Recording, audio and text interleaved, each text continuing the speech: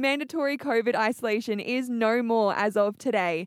However, Professor Steve Robson from the AMA says that doesn't mean the battle against the virus is over. It's very important that people are aware of the risks of spreading COVID if they have symptoms.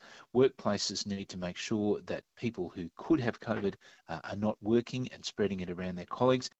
Parents of Woombye State School students will have access to free lead poisoning tests. It comes after a student tested positive to elevated blood lead levels last month. The school's historic tuckshop building has since been closed due to it containing lead paint. The Sunshine Coast Hospital and Health Service Public Health Unit says it's working with Education Queensland in relation to the matter.